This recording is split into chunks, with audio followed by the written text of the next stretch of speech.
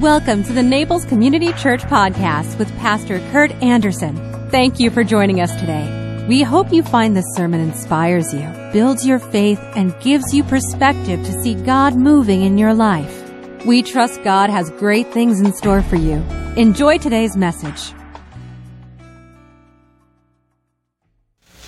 Our text this morning is actually one that is not all that well known, but it is quite famous, particularly amongst Negro spirituals. And it is a text about crossing the Jordan into the Promised Land, into Canaan. And you remember that song, Deep River? Something about want to cross over into campground. And oftentimes the songs about the river are songs that are taken from this account. For the people of God were wandering in the wilderness, and they were making their way toward the Promised Land, and they had sent spies into Canaan, and they came back with these reports that said, the people there are huge, they're giants. And they said the grapes are as big as watermelons. And the land is just, how are we going to do this? How are we going to conquer the land? Well, and there's one man who was 84 years old who said, I will lead. I'm going to lead everyone in. And so this kind of courage that was demonstrated by the people of God as they made their way, and then by God's direction, they were to cross over just to the east of Jericho. Cross over, and then in that crossing, what happened was, as they stepped into the water, God stopped the waters up to the north. It was the time of the spring harvest, and the Jordan was running at full. But God stopped the water, so all of the people crossed on dry ground, just like they had crossed before out of Egypt. Crossed on dry ground, and then this time it's Joshua. Moses wasn't allowed to go into the Promised Land. He could see it from Mount Pisgah, but Joshua then said, we're going to set up a memorial, a monument to remember this. 12 stones stacked up on the western side of the Jordan in Gilgal as a reminder so that we know of God's faithfulness. Hear the word of God as it comes to us from the 4th chapter of Joshua. The people crossed the Jordan on the 10th day of the first month. Then they camped at Gilgal, just east of Jericho. It was there at Gilgal that Joshua piled up the 12 stones taken from the Jordan River. Then Joshua said to the Israelites, in the future your children will ask, what do these stones mean? And you can tell them, this is where the Israelites crossed the Jordan on dry ground, for the Lord your God dried up the river right before your eyes, and he kept it dry until you were all across, just as he did at the Red Sea, when he dried it up until we had all crossed over. He did this so that all nations on the earth might know that the Lord's hand is powerful, and so that you might fear the Lord your God forever. Well, I often hear about people making a move, whether it's just going back up north or selling all their stuff up north and deciding to come down here and be permanent residents down here in Naples. But what I hear about, in fact, I heard about it just this last week, we have 45 years of stuff in our house up north. And we have to go through all of that stuff. And you know what you have to go through. It's boxes and clothes, all that you know you have accumulated over the years. But the really tough thing about that is what to throw away. What do you throw? Because you'll come across something and you'll see it and, oh, I remember this. Or old photographs, and you'll see your kids when they were little and grandkids, and you just, well, you've got to keep that. And then you'll come across a tiny little shirt that your son wore in Little League. I mean, one thing after another. Next thing you know, you've got boxes and boxes and boxes that you want to take with you. You can't let it go. Because they are memorials. Personal memorials of our own personal history. This is a memorial. This Bible with the red, white, and blue ribbons. This was my dad's Bible, family Bible. And every Christmas he would read from this, the Christmas story.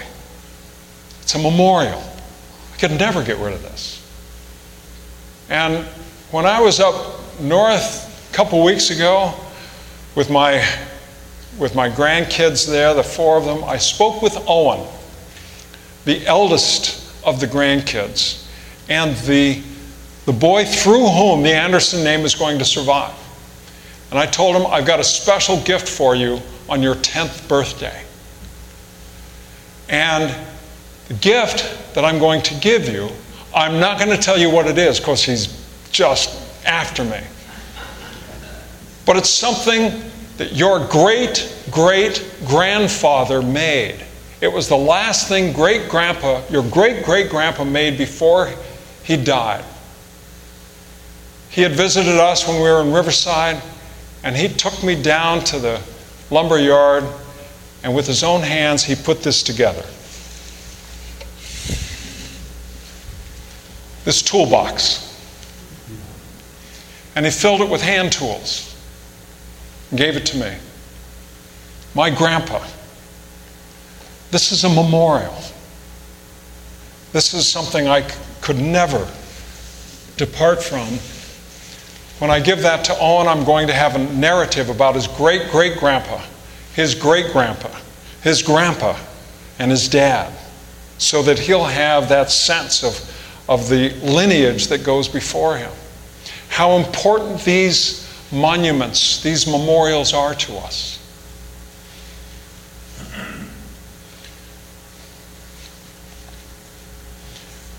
When I accompanied Rich Pettingill on honor flight back in September, we went and visited the memorials there. And on that occasion, we had 4 Gold Star families in our bus. We were in Arlington National Cemetery. And the bus stopped so that those 4 families would have an opportunity to see the graves of their sons. The buses stopped. 2 families were in our bus, 2 families were in the bus in front of us. The doors opened, and these families got out. And they ran. Spontaneously. All 8 of them ran to the place where their sons were buried. Memorials. And in that moment, I realized that these things that are in our lives that call to our remembrance, call up our memories to those things that are so very critical and so very important in our lives and in the lives of others and in the life of our nation, cannot be dispensed with. We all know there's all kinds of controversy around this or that memorial, but at the same time we need to remember the importance of those monuments that we have. And we ought not dispose of our monuments, of our memorials, lightly. Just like when you go through that box and you might have 5 of the same pictures of your child or grandchild or whatever it may be, it's so hard even to throw one of them away because they call to our remembrance. And it's so critical that we remember. Several years ago, I did the service for Jack Sims. Jack was second off the deck after Jimmy Doolittle in the Tokyo raid, the Doolittle raid, in which all 80 or so men volunteered for service in an act that no one thought they would survive.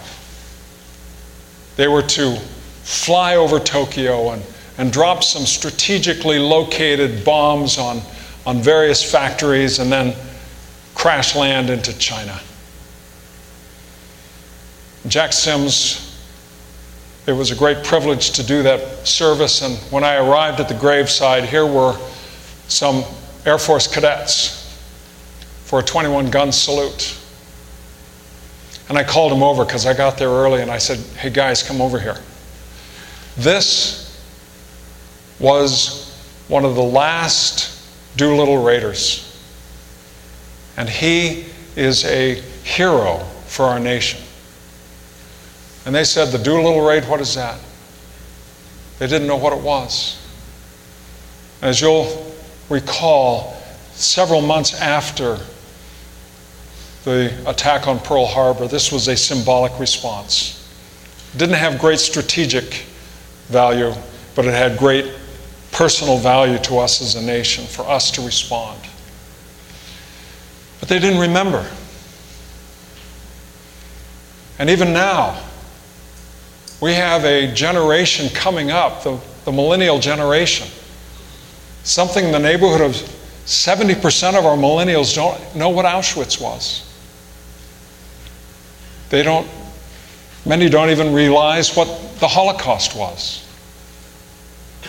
And if we cannot remember, we will destroy our culture.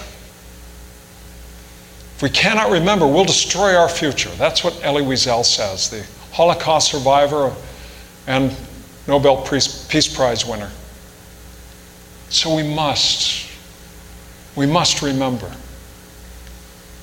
Failing is a form of arrogance that G.K. Chesterton calls the arrogance of those that happen to be walking about, somehow thinking we know, we're better than, and we don't need to rely upon the wisdom of those who've gone before us. And so these times, these days, this is not just about beer and brats. This is about pausing, to be grateful. And I would even encourage you to watch some of those old war movies. They may be dumb, but the war movies from the 50s and 60s, we didn't have the gore that we have in our modern movies, but in some way to remember, just to remember. I turned one on not long ago. It was called When Trumpets Fail. And when I turned it on, I was somewhat surprised because I wasn't expecting it, but the opening of that movie, well, it was Peter Thomas narrating. This dear man, our dear brother, Peter Thomas, who was a part of our church, one of the most prolific voiceovers in the world, and a man who loved and never forgot the veterans who served. And for 2 years, I visited with Peter in his room up at Moorings Park. And much of that time, he would spend talking about not himself or his experience, but those he met. I remember he said, "I was so stunned one day. There was a German soldier who had been shot, and he was laying down on the ground in a village in Western Germany. And he said, I saw this man, and I don't think I've ever seen a more beautiful human being than that man." This is a man who recognized substance and heroism and dignity in all those around him. And Peter went into Omaha Beach the morning after. The day before, Dwight Eisenhower met these men And he said, "Soldiers, sailors, and airmen of the Allied Expeditionary Force, you are about to embark upon the great crusade, about to cross over, toward which we have striven these many months. The eyes of the world are upon you. The hopes and prayers of liberty-loving people everywhere march with you. Your task will not be an easy one. Your enemy is well-trained, well-equipped, and battle-hardened. He will fight savagely. I have full confidence in your courage, devotion to duty, and skill in battle. We will accept nothing less than full victory. Good luck, and let us all beseech the blessings of Almighty God upon this great and noble undertaking." Thousands went across, whether on those landing craft or overhead. And the youngest was a paratrooper who gave his life at 16 years old. 16. I'm going to share with you in a moment what Peter shared with us as a congregation on the 70th anniversary of D-Day. But when Peter was done, as he was walking out, one gentleman stepped out into the middle aisle right here. And he said, "Peter, we needed you there that day." This is a man who was there that morning. He was part of Omaha Beach and the Omaha landing. And he was 16 years old when he enlisted, 17 years old during the landing. Next time you're at the mall or wherever, try to pick out a young man or a young woman who's 17 years old. 17. Peter served. My dad was there. A dear friend of mine in this community was there, and Bernie Turner, and others whom you know were there.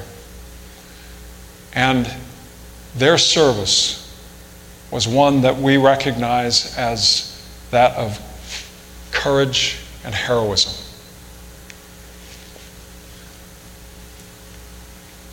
D-Day, June 6, 1944. We must always remembering great Americans, our own. We must never forget to honor our soldiers in all our wars. Old soldiers never die. They just fade away. We're old now. We were soldiers then, and that changed our life forever. 10 years after the war, I was living in Connecticut with my family, and it was a snowy winter day. And I don't know why in the winter, my mind went back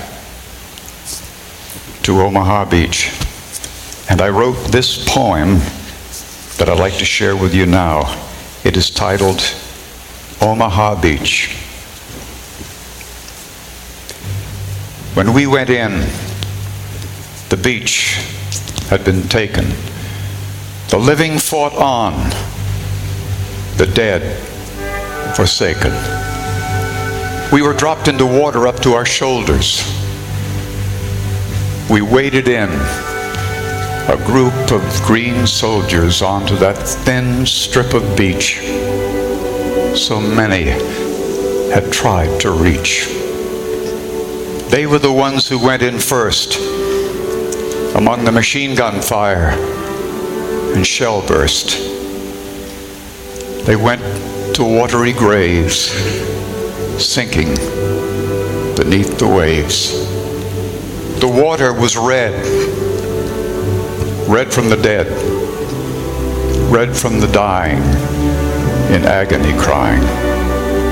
Those that made the land could not stand. They fell on the sand, writhing in pain, screaming for help in vain. Every advantage was on the hill. They murdered our men at will. They murdered our men at will. The rain of death from the cliffs never stopped. Never stopped.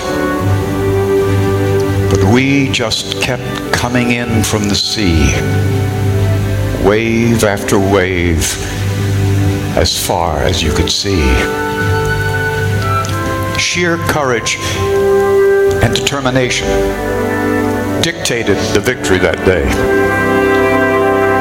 Others in the future will say, when they stand on that mighty height and look down on that thin strip of beach, they'll say, I don't see how they ever did it. They fought for every inch of it. Up the sides of that fortified wall, over the tops of those cliffs so tall. I'll never forget that beach. I'll never forget the men and the ships in the air and on the land, and those that died on the sand and in the water. They lie now beneath thousands of white crosses and stars of David. Those wonderful soldiers who died so young. They died so we could be free. How can we ever forget what they did? We honor them this day. We salute them, and we humbly beseech, dear God, bless the men who died on Omaha Beach. God bless America.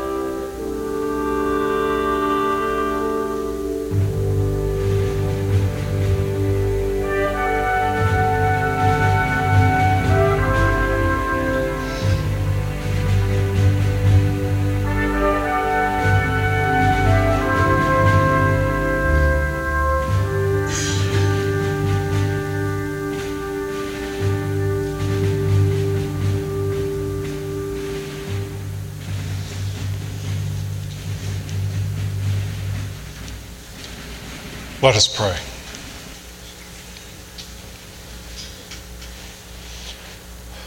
Thank you, Lord. Thank you for planting within each human soul desire to live with meaning, to fulfill a purpose, to respond to a high calling. Thank you for all those who responded. Thank you, Lord, for the strength that you give us because of the indwelling reality of Jesus Christ in each of our hearts. We pray in his name. Amen. If you enjoyed today's podcast, there are a few things you can do. Be sure to subscribe, rate, and review this podcast. For more information, you can visit us online at www.naplescommunitychurch.org. If you happen to be visiting Naples, please drop in for our Sunday service at 10 a.m. We'd love to meet you. Thanks again for joining us. Have a fabulous day.